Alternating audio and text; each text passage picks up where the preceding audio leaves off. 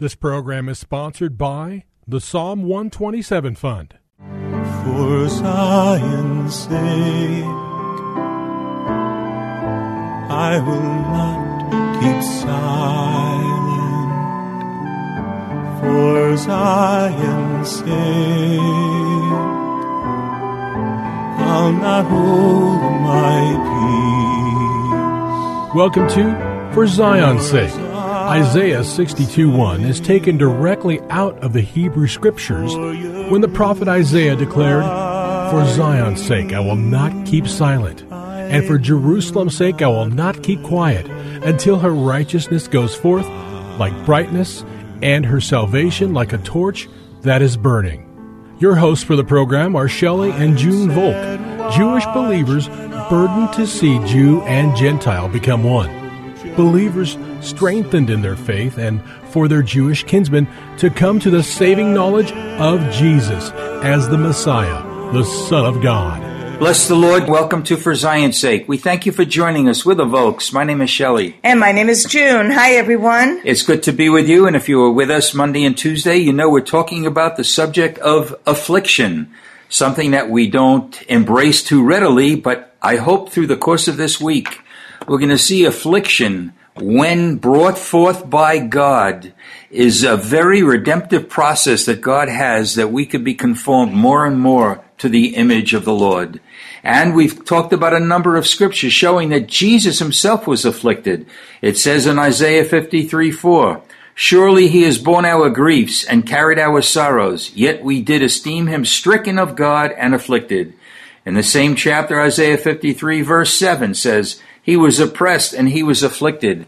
We turn to the affliction regarding the people of Israel when they were under bondage in Egypt. And it was because of their affliction that they cried out to God, and that ultimately led to their deliverance. So we see the key ingredient in affliction, Junie, is really immediately to call upon the name of the Lord and not say, "Why is this happening?" or wondering what's wrong, but say, "Lord, do with me as you see fit." And we'll see through the course of this week that God will be with us in the midst of our afflictions. And he loves us, Shelley, because we saw in Exodus 1 verses 9 through 12 and Exodus 3 verses 7 through 8 that the Lord heard the cry of Israel, and that's why he raised up a deliverer. And in the days that we're living in now, as darkness covers America and more of the earth, we need to know that in our affliction, God will hear our cries and he will raise up for us a deliverer, or he will empower us to go through what we are being afflicted in. And we saw in 2 Corinthians 4:8, we are afflicted in every way, but not crushed, perplexed, but not despairing. Really, June, it's so powerful, and we need to see that I believe you quoted this yesterday, Junie, Psalm 119, verse 50. "This is my comfort in my affliction, that thy word has revived or quickened me." That's the key. We have to go to God to know his word. That will get us through the affliction. Not that we're going to escape, but God is going to do something in the process of going through a time of difficulty that will bring us more and more into the image of the Son. And I believe we closed yesterday by reciting Psalm 119, 107. "I am exceedingly afflicted.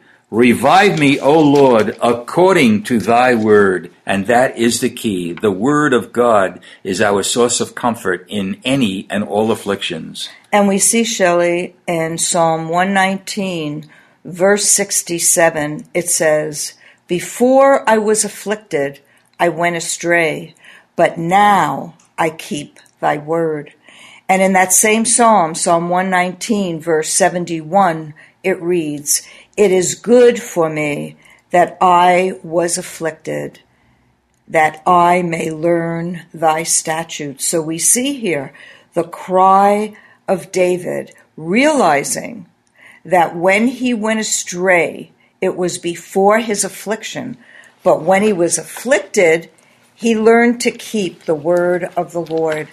And we saw again in verse 71 that David wrote, "For me, that I was afflicted, it was good that I may learn thy statutes." So there was something that David learned through his affliction that caused him to keep the statutes and the way of the Lord. It's really powerful, June, because if we look at our own lives, we see that when we are at ease, when everything is going well, and bless the Lord, there are so many times when things go exceptionally well, but those are the times that it's really easier to drift away, to begin to compromise just a little bit, to let down our guard.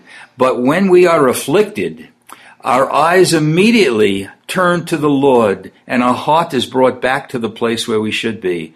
So afflictions, we need to understand this, are not for our pleasure, but for our profit, because those times turn out to be exceptionally profitable. So if you have your Bibles, turn with us now, and I think we'll see the significance of afflictions when we look at a parable, and it's one of the most important parables. We're going to look in the Gospel of Mark, chapter 4. I want to start by reading verses 3 to 8. Rather than go through the whole parable, I want to take out a significant part that speaks about the issue of afflictions. So if you have your Bibles, we're going to be reading Mark chapter 4, verses 3 to 8. Listen to this. "Behold, the sower went out to sow. And it came about that as he was sowing, some seed fell beside the road, and the birds came and ate it up. And other seed fell on the rocky road where it did not have much soil, and immediately it sprang up because it had no depth of soil." Verse 6, "And after the sun had risen, it was scorched, and because it had no root, it withered away. And other seed fell among the thorns, and the thorns came up and choked it, and it yielded no crop. And other seeds fell into the good soil, and as they grew up and increased, they yielded a crop and produced 30, 60, and 100-fold. So I trust that we're all aware of the 4 types of soil that's needed, that, put it this way, that reflect our heart. And there's a significant portion here, and let's go to the explanation that Jesus gives in verses 13 to 17. All right, Mark 4, beginning at verse 13. "And he said to them, Do you not understand this parable? And how will you understand all the parables? The sower sows the word, and these are the ones who are beside the road where the word is sown. And when they hear, immediately Satan comes and takes away the word which has been sown in them. And in a similar way, these are the ones on whom seed was sown on the rocky places, who when they hear the word immediately receive it with joy. And they have no firm root in themselves, but are only temporary. Then, when affliction or persecution arises because of the word, immediately they fall away."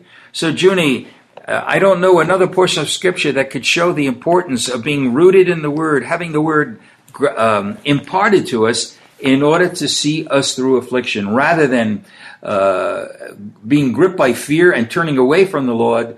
Those times call for us to draw closer to him more than ever before. And we see, Shelley, no firm root was in them.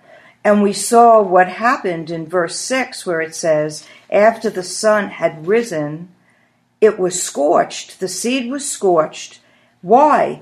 Because it had no root. It withered away. And we need to remember, as you said, the word, and Jesus said, I am the root and the offspring of David and the bright and morning star. So we see the importance here of being rooted in the word, and Jesus is the word made flesh. So our life needs to be in relationship with and rooted in the Lord. We need to trust him. And how do we trust him, Shelley? By when we are afflicted, or when we're going through times that we don't understand, or situations that we can't see through, and we begin to cry out to the Lord and follow his word, follow him, we find out his faithfulness. So that when we see his faithfulness, and the next time, because in this world we will have tribulation, Jesus warned us, told us to be of good cheer because he has overcome the world. So when we go through tribulation, when we go through troubles or trials or afflictions, we remember the faithfulness of the Lord in our experience with him through the Word. You know, it's interesting here, Junie, in verse 17 in Mark 4, the conclusion of that verse says, when affliction or persecution arises because of the Word, immediately they fall away. And fall away in the Greek really means to stumble. And this is the option that we have when we are going through a difficult time, when we're being disciplined, when God reproves us. And there's so many shapes and forms that affliction could take. Those are just some of them. But what do we do when difficult time comes about? We're either going to stumble, we're either going to drift away, or else we are going to embrace the Word, which necessitates the fact that the Word must be the engrafted Word. We cannot know something about the Word, but the Word needs to become flesh in us just as it was in Jesus. Not that we're going to become like God, but we are going to have the Word. And what does the Word say? Man shall not live by bread alone, but by every word that proceeds from the mouth of God. But because of the resurrection, Shelley, and even before Jesus was resurrected, he told Nicodemus, you're a teacher of the Jews, and you don't know you must be born again. That's right. And it's so important for every one of our listeners to remember this, that if there wasn't a time in your life when you gave your heart to the Lord, where you asked him to come into your heart, to change your heart, to give you a new heart,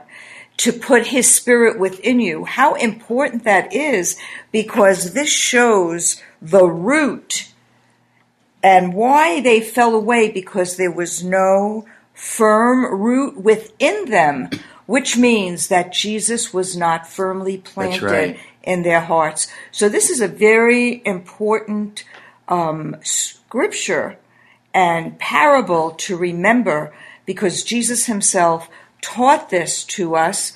And on this week of afflictions, this is how we really do see that they're redemptive, when we learn from his Word through the scriptures, and also through the firm root, who is Jesus himself, in our heart, to live in, by, and through him. Amen. And yes, his Lord. Word. You know, it's interesting, Junie. It says, when affliction or persecution arises because of the Word, which implies that if we are men and women living by the Word, one of the natural effects, if we are demonstrating the Word of God, is there's going to be persecution and there's going to be affliction. And perhaps we haven't gone through that kind of affliction because the Word isn't embedded deeply in our hearts. So I pray that the lesson for today, at least one of the lessons, is know the Word. Have the Word lead your life. It's not just knowing about, but it's really living in the Word of God. And then you can be sure there will be affliction. But we know that in the midst of that affliction,